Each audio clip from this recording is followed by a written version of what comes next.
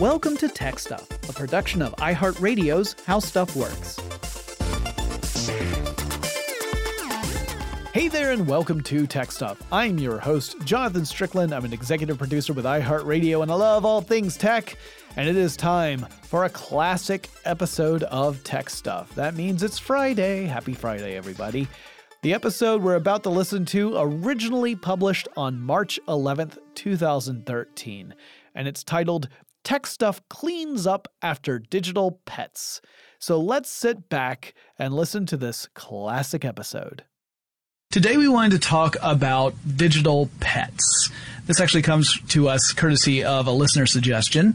And digital pets, virtual pets, this is an idea that really kind of got its heyday in the 90s, especially in the United States. But we want to talk a little bit about the rise of digital pets and then the fall of digital pets and sort of some other surrounding topics that tie into this. What all of this digital pet malarkey means. Yeah, exactly. And before we get into specifics, I want to talk a little bit about some general features that you would expect in a virtual pet. Now, first of all, it's virtual. It's not an actual living thing. Oh, right. It's sometimes called digital pets rather than virtual pets because, they don't necessarily have to be. I mean, there are web applications where digital pets live, but some of them are physical three-dimensional objects. Yep. And so we've been very loose with our definition in the sense that we feel there are some toys and products out there that have influenced the process of virtual pets and the evolution of virtual pets. So some of the stuff we're going to talk about today, they aren't really a virtual pet in the strictest definition, but it's important as far as the development goes. In general, a virtual pet tends to have certain features that let it seem kind of similar to an actual real-life pet. For instance, it usually will respond to you calling for it. There's some sort of command that you use to call it, whether it's vocal or it's a button you press on a game controller or on a little physical device that brings it to you. You have to care for it. You have to feed it and clean up after it. If it falls sick, you have to take care of it. Right. Usually you can train it to do various things. It may be to perform a trick, or it might be to eviscerate someone else's virtual pet in the case of certain games that we'll cover. Right. Also, there's usually some form of way to reward the pet, either with treats or toys. Sometimes the element that allows you to give treats or toys is an extra element within the whole virtual pet where that you pay real money to get access to virtual treats. Right. Yeah. Lots of these virtual pets are a one-time purchase kind of thing. You either buy the hardware or you pay for a subscription, for a life subscription, and you get that thing for, as long as you care to play with it. And others are, a monthly subscription, or you have to continue buying into various little accessories and other products in order to continue. Yeah. You're really building out the pet's life. It's very similar to the way a lot of games are running now, where you have an in-game purchase to give your character either a different look or sometimes an actual advantage in gameplay. Many of those ideas really got their start in the virtual pet world. Also, they usually have some sort of a feature there that allows you to have your pet meet other pets. Oh, right. Yeah. That's a relatively, I guess, relatively recent as of, say 2005, but. Yeah. But. Right. The earliest ones. It was a development. Exactly. The earliest ones didn't necessarily have that feature in them. You couldn't get some pets to meet other pets until we started to build in that capability, either in the hardware or in the software. But it usually meant that you could have your pet make friends with another person's virtual pet. Sometimes you could have your virtual pets breed, and then you would get little tiny versions of your virtual pet that would have features of both the mommy and the daddy virtual pet. That's Jonathan Strickland explaining how the birds and the bees. The virtual birds and the virtual bees work. Look, when a virtual dog and another virtual dog virtually love one another, it's very special. They trade some code, and then you get a virtual puppy. Yeah, anyway, these are all basic features that you would find in virtual pets. So that that's sort of the overall kind of definition. But to really understand the development, we have to go back a ways. And Lauren, you had an interesting place you wanted to start. Yeah, I wanted to talk about Pet Rocks. I think that would be a very early, I mean, clearly analog, not digital version. That's about as analog as you get. Of a virtual pet. Those debuted in 1975 at $3.95 a pop, which is approximately $16 in the current economy, which is actually what, say, for example, Tamagotchi cost. So I thought that was pretty interesting. So essentially $16 in our current currency to buy a rock. To buy a rock, yeah. Right. And this was created by Gary Dahl, who was a California ad executive. And a brilliant one at that, apparently. He sold more than 5 million of these critters in less than 6 months. It's like a rock with googly eyes. So Lauren, 1975, you remember those days, right? Oh, yeah. That was 7 years before I was born. Okay, so I was around. 1975 was also the year a little movie called Jaws came out, a fantastic documentary. It's also when a certain TechStuff podcaster arrived on the scene. That would be me. Yeah, So, not me. So I don't really remember 1975. I just know I was there. Anyway, Pet Rocks. So there we go. There's a non-living pet, and it was mostly a gag gift kind of thing. Sure. But it lays the groundwork for this idea of a pet that's not really alive. Mm-hmm. Yeah, I also wanted to point out actually that in 1977, that was when K9 debuted on Doctor Who, which I think Nice. is also probably an important reference in the entire. I mean, especially if you've seen an IBO, I think that they're pretty.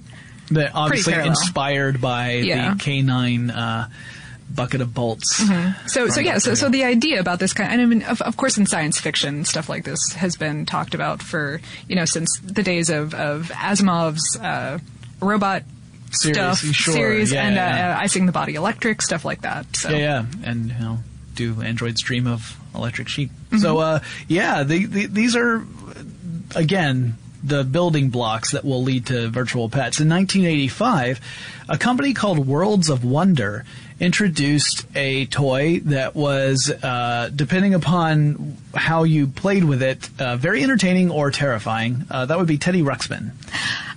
I firmly found them terrifying as a child, actually. Teddy Ruxpin, it was an interesting idea. It was a toy that would read, quote-unquote, read stories to children.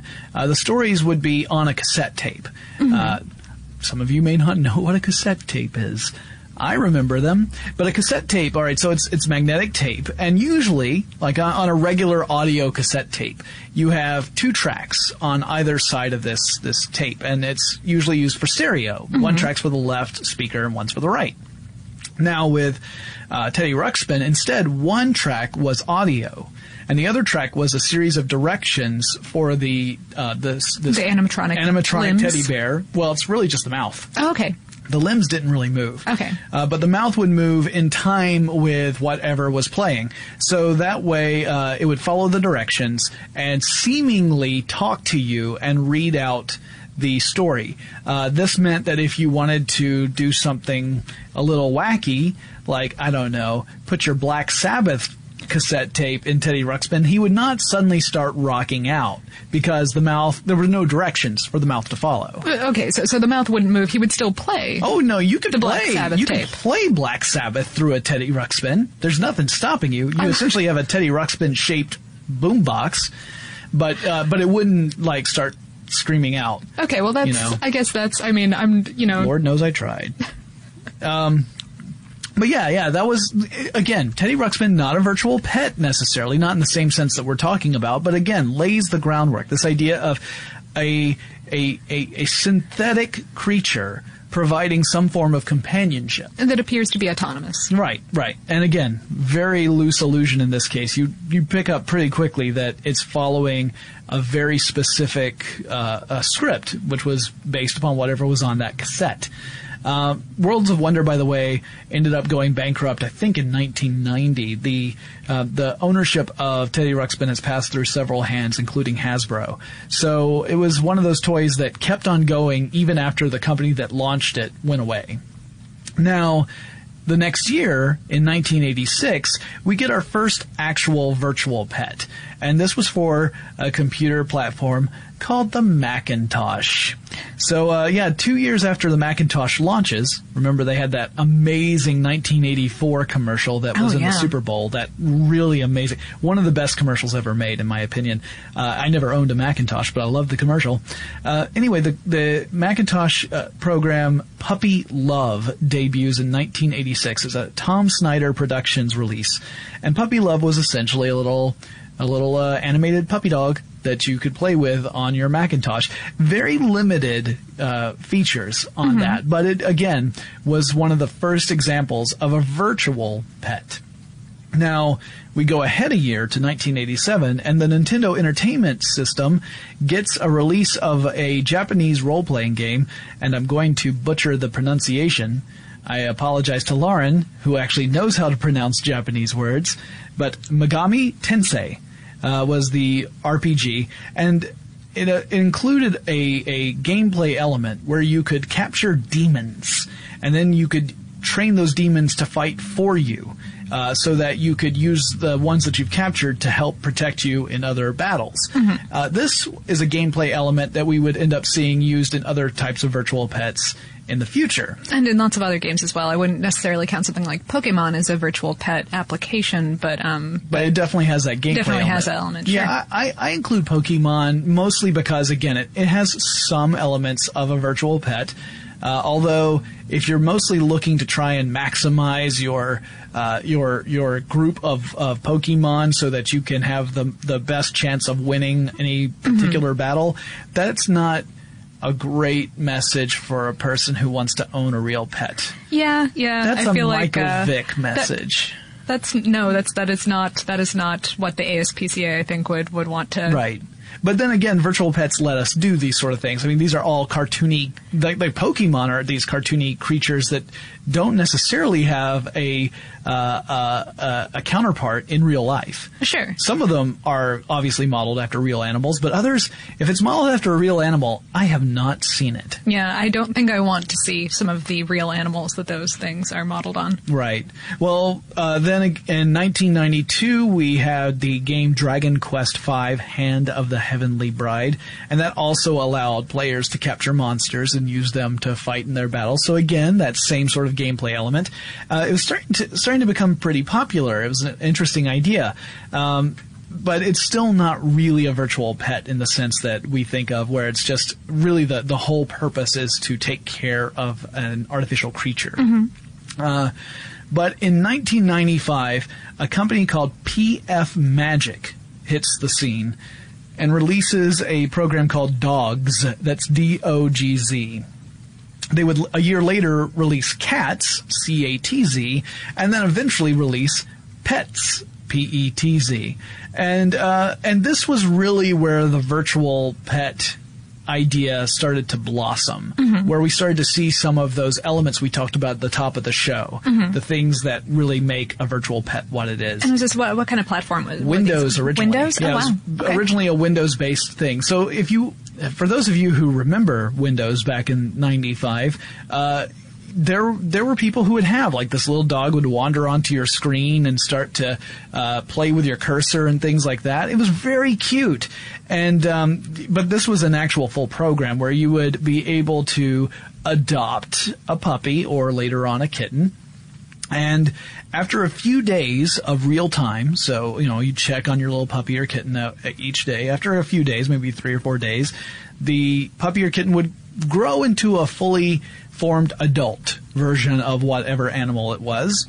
And you would continue taking care of it. So you would play with it, you could train it, and you could even breed your animal with other animals, starting with, I think it was Pets 3, because they released updates as they built out the game. Locally on your own computer, I assume, or was this over email? Email. You could email a copy of your pet to someone else, and you would still keep yours. This is like you suddenly cloned your pet, right? But you could email a copy of your pet to someone else, and then they could say, "Oh, this doggy's very cute. Fifi's gonna love him," and see if Fifi and the other dog would, have little puppy love going on. Oh, no. And then you end up with a litter of virtual puppies. Okay.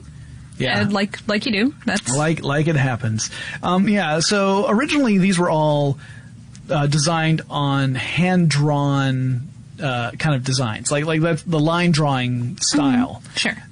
So they weren't photorealistic or anything like that, but pretty cartoony, yeah. Cartoony, but it meant that if you wanted to, you could actually really tweak the look of your pet, because it wasn't outside the realm of most people's abilities to go and draw in a new shape for their pet's body or a different coloration. But eventually, as time went on, and we'll get back into the timeline in a minute, but by 2006, the company had abandoned the line drawing approach and went for a more quote-unquote realistic look, where you could end up changing textures, but you couldn't remodel your pet. It was going to always be the same basic shape. Right.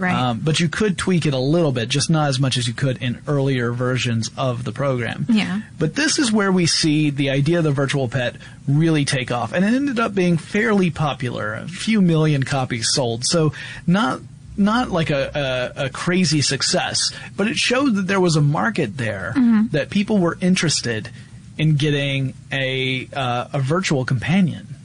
Kind of a weird idea at the time. Some would say a weird idea today.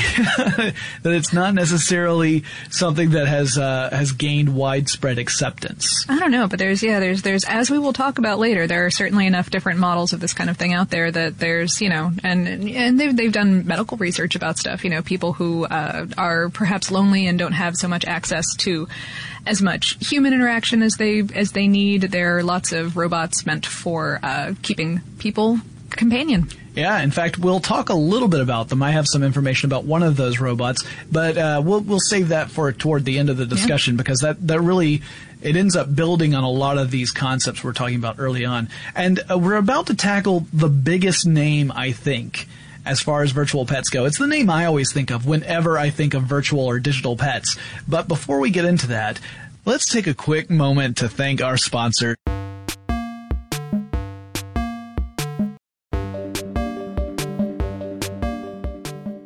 Okay, now Lauren, when I say digital pet, is there a particular brand name that leaps to mind? Tamagotchi. There you go. Tamagotchi. Launched by Bandai in 1996. 1996 in Japan, that is correct. And from what I understand, Tamagotchi is the correct spelling. I always heard it as Tamagotchi when I was a kid, but I think that's probably just because we had no idea what we were talking about. It's an Americanized pronunciation. Sure. The word does come from a whatchamacallit, a portmanteau. Oh, okay. Of the words tamago, which mean egg in Japanese, yes. And the English word. I'm familiar with it from sushi. From sushi, yes. Well, in sushi, it's usually meant as a shortened form of tamagoyaki, which is that sweet egg omelet. But look at the brain on Lauren. Wow, she did not know I was going to say sushi either. All right. Okay, so tamago, what's the other one? And the English word watch, which when you kind of translate into the Japanese foreign loan word alphabet, katakana, sounds a lot more like oachi. All right, so it's egg watch. Yes. Which I would immediately assume would be an egg timer, not a digital pet. Not at all. But no. It is a digital pet. But they were egg shaped, and yes. And they did the origin of these little creatures would look like a little egg. Right. So you would go out and you would buy this essentially looked like a keychain that had an egg shaped plastic case there with a little screen on it. Little LCD, yeah. Yeah, and that would allow you to hatch your your digital pet. So you have a little egg on there that you would have to, press a button, which essentially started a timer that would let the Tamagotchi know, hey, there's a player. It's time to start creating a pet for this person to interact with. And then you would end up using, I think it was like 3 buttons. Yep, it's a little 3-button interaction. So you would use those 3 buttons to do various commands depending upon what your pet needed and whether or not you were a good person. Because it would be things like, feed your pet or clean up after your pet, because they would leave little digital poos. They would get very upset if you didn't. And I say all this hypothetically because I never actually owned one. Did you ever actually own? I didn't own one. Did you mistreat someone else's Tamagotchi? I'm taking the 5th, mostly because I can't remember. Excellent. No, I'm not the kind of guy who would ever. I can't mistreat creatures in a video game, right? Like if there's a video game. All right, tangential. I apologize for the tangent, but this is an example of how I think. The game Red Dead Redemption. You're playing a cowboy in the waning era of the cowboy era, right? This is the end days. The train is taking over. The cars are starting to happen. So the day of the cowboy is at an end. There's an achievement you could get for killing all the buffalo in the game. There was a certain number of buffalo, and after you killed a certain number, you would get this achievement. Okay. That was the last achievement I got because I could not bring myself. You felt bad for the buffalo? For the digital buffalo? That's very sweet. We'll get into the discussion about that, about actually developing an emotional attachment to a digital creation, which is kind of crazy when you think about it. Like just from crazy from the sense of, that's so, like, I would never have imagined it until it happened. Sure. I don't know. I mean, as a kid, I had a whole stable full of My Little Ponies. Okay. I was that guy when I was like 6, and they all had very individual personalities, and I was extraordinarily attached to these toys. Well, so, I mean, just building on that, and those things didn't move, except my imagination. So right. Sure. I can see how something that does move, to a certain extent does. I mean, that being said, in Fable, I'm the guy who kicks all the chickens, so but they're annoying. I've kicked a chicken or two, Haven't we all? Also, it's very possible, Lauren, that some of our listeners out there could be bronies, and maybe they also have their own collections that could rival your own childhood one. They probably could. By the way, I'm not speaking down to anyone who likes My Little Pony. That was created, the latest version, My Little Pony Friendship is Magic, was created by the same people who created Powerpuff Girls, which I loved. Which is awesome. Yeah, so no judgment here. Yeah. Getting back to Tamagotchi. But anyway, yeah. So you could feed them, you could clean up after them. If you didn't clean up after them, they could actually get sick. And then you would have to really take care of them. And also, Tamagotchi, unlike a lot of other digital pets, the digital pet in Tamagotchis could die. Yeah. If you didn't take care of them. Or I think in the American version they sort of turned into little digital angels and kind of flew back to their home planet because they were aliens. Or they went into a little digital UFO and flew away. But the point was that if you didn't take care of them, they would leave. And in fact, that became something of a problem because you had to take care of them about twice a day. Sure, and in the early stages, way more often than that, about once every 6 hours or so, I think. So, yeah, you've got this thing, and it could make noise. It would beep at you when it was really not doing so well or not happy. Happy being a weird term because we're talking about following a certain protocol. Which meant that kids would have to whip these things out and take care of them throughout the day, even if they were in school. Yeah. Which became a problem in the United States, certainly. Yeah, and so in the U.S. you had stories of schools that would ban these things outright and say, don't bring them to school because they are a distraction, you're not learning, you are instead paying attention to a little digital pet, and you need to have your attention directed toward your schoolwork. And in fact, a lot of sources that I've read have essentially credited the fact that the United States school systems often outright banned these things for the downfall of the virtual pet industry in the U.S. That virtual pets, digital pets didn't really become as big a deal as they could have because the school systems banned them.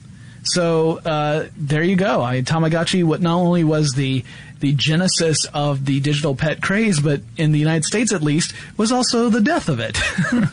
But moving on, there are other ones to talk about besides Tamagotchi. Also, in 2005, they updated the line because it had pretty much gone forgotten, but there were a lot of people who had nostalgic fondness for the Tamagotchi line. Well, it never really went away, actually. There have been several generation updates here and there. I mean, they were still pretty big in Japan, from what I understand. They came back with an infrared connector port. Yeah, the Tamagotchi connection. This is what allowed the Tamagotchi version to have interactions with other people's Tamagotchis. Right. Because before it was pretty much just, your pet was confined to its own egg. Yeah, to its own egg. That was the extent of its universe.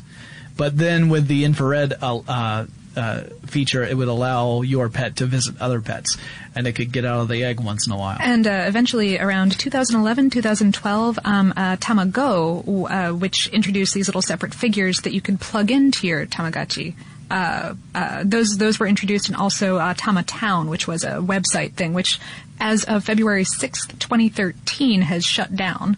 But So again, the struggle for the digital pet continues. I just want to mention some of the characters that you could have in Tamagotchi. Keeping in mind, your digital pet would go through stages in its life. So there'd be a young stage, teen stage, and then an adult stage. So these kind of apply to different stages. But you could have Maruchi, which was a spoiled brat who would like to roll around a lot. There was Kinakomochi, which liked to jump around a lot, and the picture I saw of it had a giant bump on its head with a little bruise mark. So apparently that's Cute. not very safe when he jumps around. There was Ichigochi, who was a dancing maniac. There was Mimichi, which was apparently the most popular of all the Tamagotchis. Supposedly had a genius IQ of 200 and loved math and writing. There was Tarakochi, who was naughty, impatient, and chatty.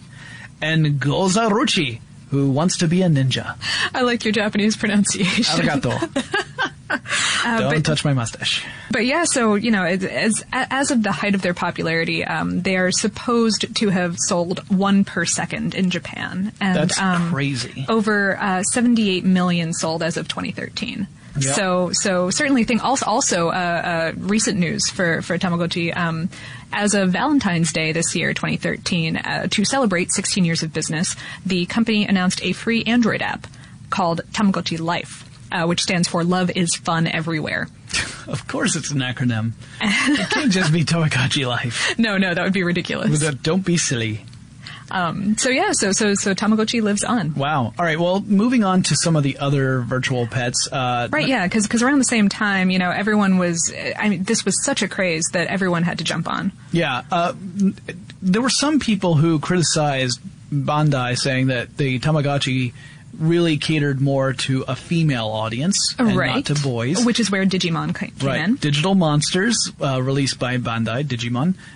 Similar life cycle to Tamagotchi, but they were also designed so that you would raise them, train them, and battle them with other people's Digimon. So there you go. There's the boy, right?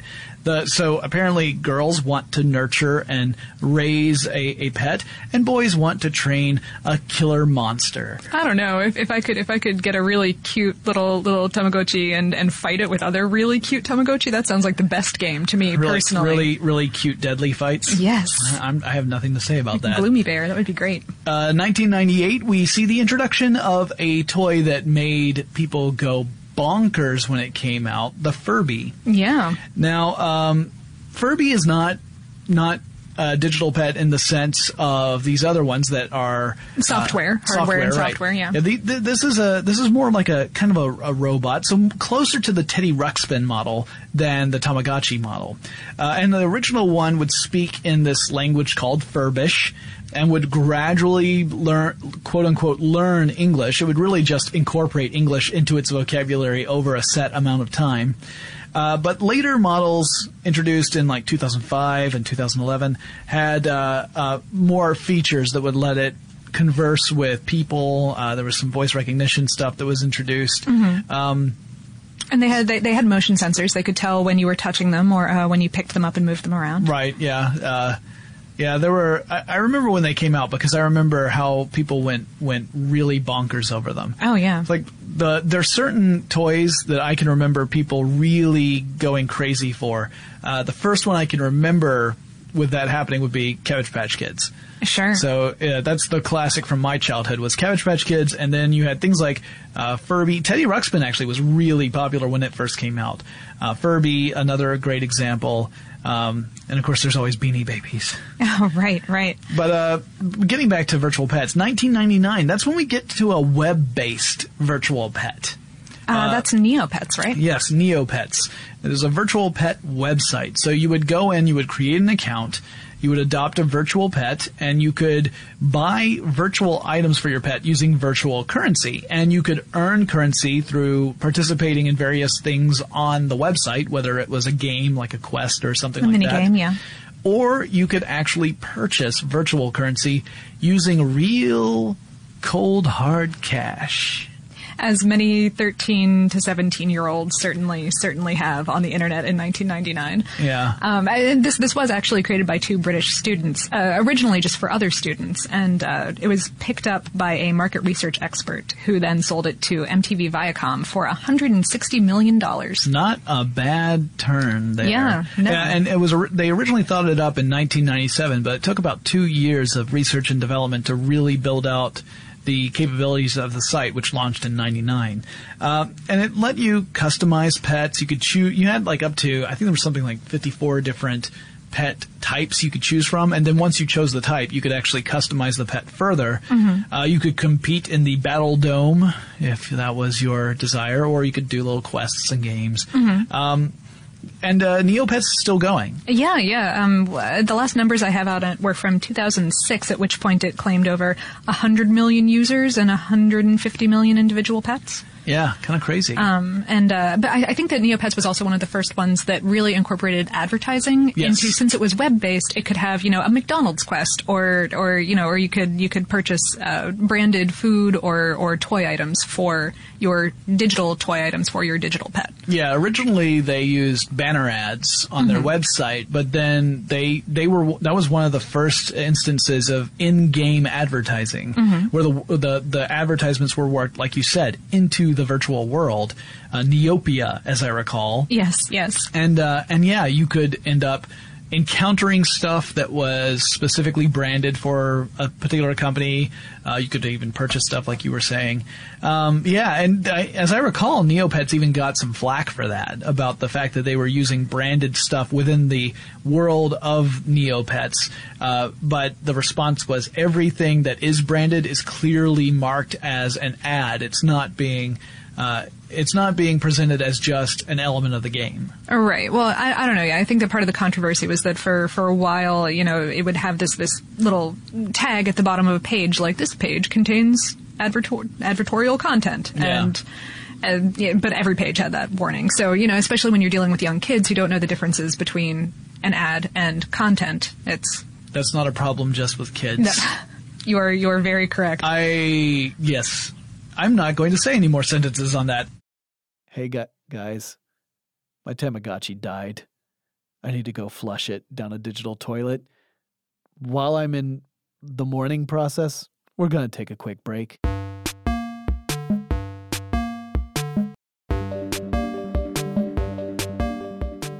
Let's move on to another thing that happened in 1999. Mm-hmm. My favorite virtual pet of all time. I didn't own this virtual pet, but holy cow, what a weird concept. The Sega Dreamcast releases a special game called Seaman. Extremely special. This game, and I don't have any notes on this, so I'm just speaking from the kindness of my heart. This game was narrated by Leonard Nimoy, aka Spock. Yes. And classic Spock, not Zachary Quinto Spock. Right. Zachary Quinto is an entirely separate human person. But so you would have this little fish thing, larva, egg, and it would spawn and kind of develop this weirdly human face. Yes. And it would talk back to you. Like it was like a little fish teenager. It would say really very angry Leonard Nimoy things at you.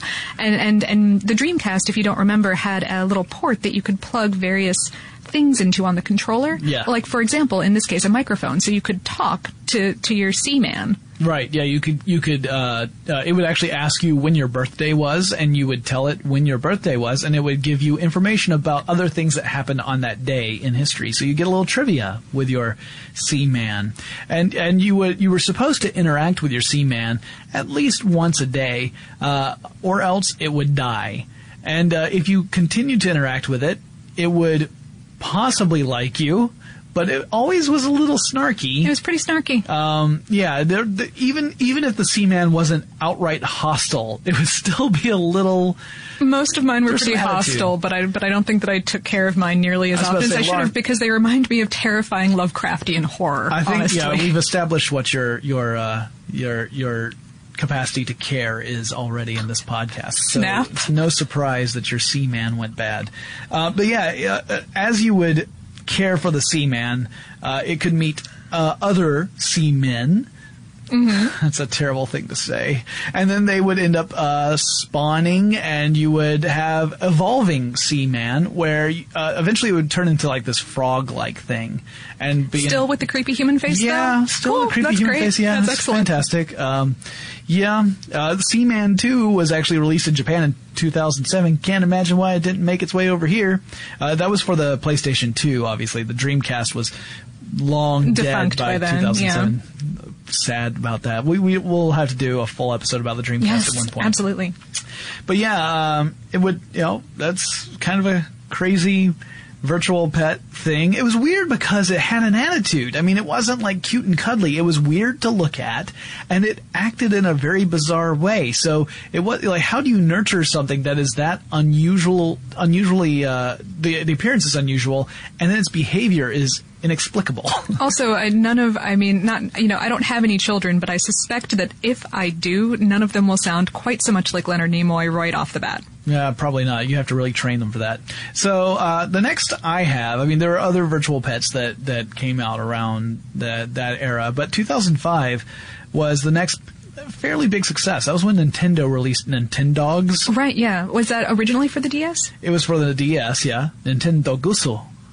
I know I butchered that one. I was so confident going in, and then it just fell apart as it was leaving my lips. Close enough. Anyway, probably. so yeah, you use the touchscreen interface and the actual built-in microphone on the DS to interact with your virtual dog. Mm-hmm. So you could give it commands verbally, and it would follow them. Well, if it was a well-behaved dog, it would follow them. Well-trained dog, it would follow them. You would have to scold it if it did not. Right, and you could link the DS with other DSs. So if other people had Nintendogs, you could have your dog visit other dogs. So again, it really went back into this whole model that we were talking about. And there are other examples as well. You had one that was an upcoming example. Yeah, there's still a lot of web application virtual pets out there. Webkins are tremendously popular. These are stuffed animals that have little access codes. So you go online and you interact with a digital version of your stuffed animal. Mm-hmm. And it's pretty ingenious and evil, actually, because it sells not only virtual accessories for this thing, but when you buy physical accessories for your physical toy, you can plug the codes into the internet and get virtual stuff too. So it's terrific marketing, actually. Stuff like that. Foo Pets, Sue Beta back in 2006 was a big thing. I may or may not come back to that later because we have an awesome note about virtual pet zombies. Right. But the interesting one that I had, Hatch. Hatch. Thank you, Hatch. Yes, this is an upcoming iPhone app. You can sign up for the beta. It's supposed to come out spring sometime of 2013. Mm-hmm. We are recording this in February, and as of right now, it doesn't have a date. And as of now, if you go to the Hatch website, you can just pick which little egg you want. And it'll send you an email with a certificate of adoption. I know this because I've done this. Oh, okay. See, I don't have an iOS device that I could use with this. Otherwise, I would hope secretly that mine would turn into the Cloverfield monster, because I love that documentary. That is a terrific documentary. I'm not sure that I want to hang out with you anymore if you want to control the Cloverfield. That makes two Abrams documentaries that I've mentioned in one podcast. Pretty soon it's going to be hard not to mention Abrams documentaries. That's true. He will rule the geek universe. Yeah, and I actually, out of all these virtual pets, the only thing that I ever owned that was similar to this, there are these toys called the Cube World Digital Stick people. Right, yeah. Yeah, so they're these plastic cubes. They have magnetic contacts on four sides of the cube. The forward-facing side is a screen that has a little digital stick figure in it that behaves a certain way depending upon that figure's occupation or main hobby. So, for example, you might have one that has a dog, and so all the activities this stick figure does involves a dog in some way. You might have one that's an office worker or a janitor or whatever. And the interesting thing was, not only would they behave a particular way within their cube, and you could pick the cube up and shake it, and that would actually make the figure fall over like there was an earthquake, or you could turn it on its side, that make the figure slide because gravity had changed. That's terrific. You could also put two of these cubes together with their magnetic contacts, and then the two different stick figures could visit one another. Would interact. Mm-hmm. Yeah, more like often than not. paintings in Harry Potter? Yeah, more often than not they would fight, but sometimes they get along. And you could actually stack, I think it was 3 or 4. It might be 4. I think you could stack up to 4 together, and have in either horizontally or vertically, and have them interact with each other. And then you could even make blocks of these cubes, like grab a whole bunch, and then you'd have like essentially an apartment of these little stick figures, all behaving in various ways. They were pretty limited in what they would do. You could play games with them as well. The games were usually pretty limited, but it was a cute idea. And so yeah, I had 4 of those, and they're a little wacky, not terribly sophisticated compared to some of the other virtual pets we've talked about. But this has kind of led to this market of creating virtual creatures for people to have real companionship. Things like the Ludobots, which are play robots that's artificial human companions. Things like Aibo or Pleo, the little robotic dinosaur. Right. We have an article about how Pleo works on howstuffworks.com. It includes pictures of a Pleo that has been slightly taken apart, I believe. It was kind of traumatic for all of us. Oh. Tracy actually wrote that. Our site director, Tracy Wilson, wrote that article, and I remember hearing gleeful cackles and seeing lightning and hearing thunder, all from her office as she was working on that article. True story. Then there's also Pero, which is a therapeutic seal robot. I saw this at, I want to say it was a CES several years ago, and I also saw it at Japan Fest in Atlanta, Georgia one year. But it's a robotic seal that's meant as a companion for senior citizens, because in Japan in particular, they have a rising problem of an aging population. Right. People are having fewer children, which means that the population is growing older. The percentage of population entering their senior years is growing each year. And there's a very real problem of how do you provide companionship for those people so that they have a positive outlook. And the Pero therapeutic seal robot is kind of a way of doing that. And it builds within it a lot of these concepts of the virtual pet. So it responds to you. It purrs or moves in very nice little ways, and it's an absolutely adorable robot. I mean, you look at this thing and you can't help but think, oh yeah, that looks cuddly. But yeah, before we sign off, I want to talk about this zombie thing. Oh. I want to hear more about the zombie thing. Right. So on, I have no idea how to pronounce this. Either Subeta or Sobeta. Yeah, it's a website thing.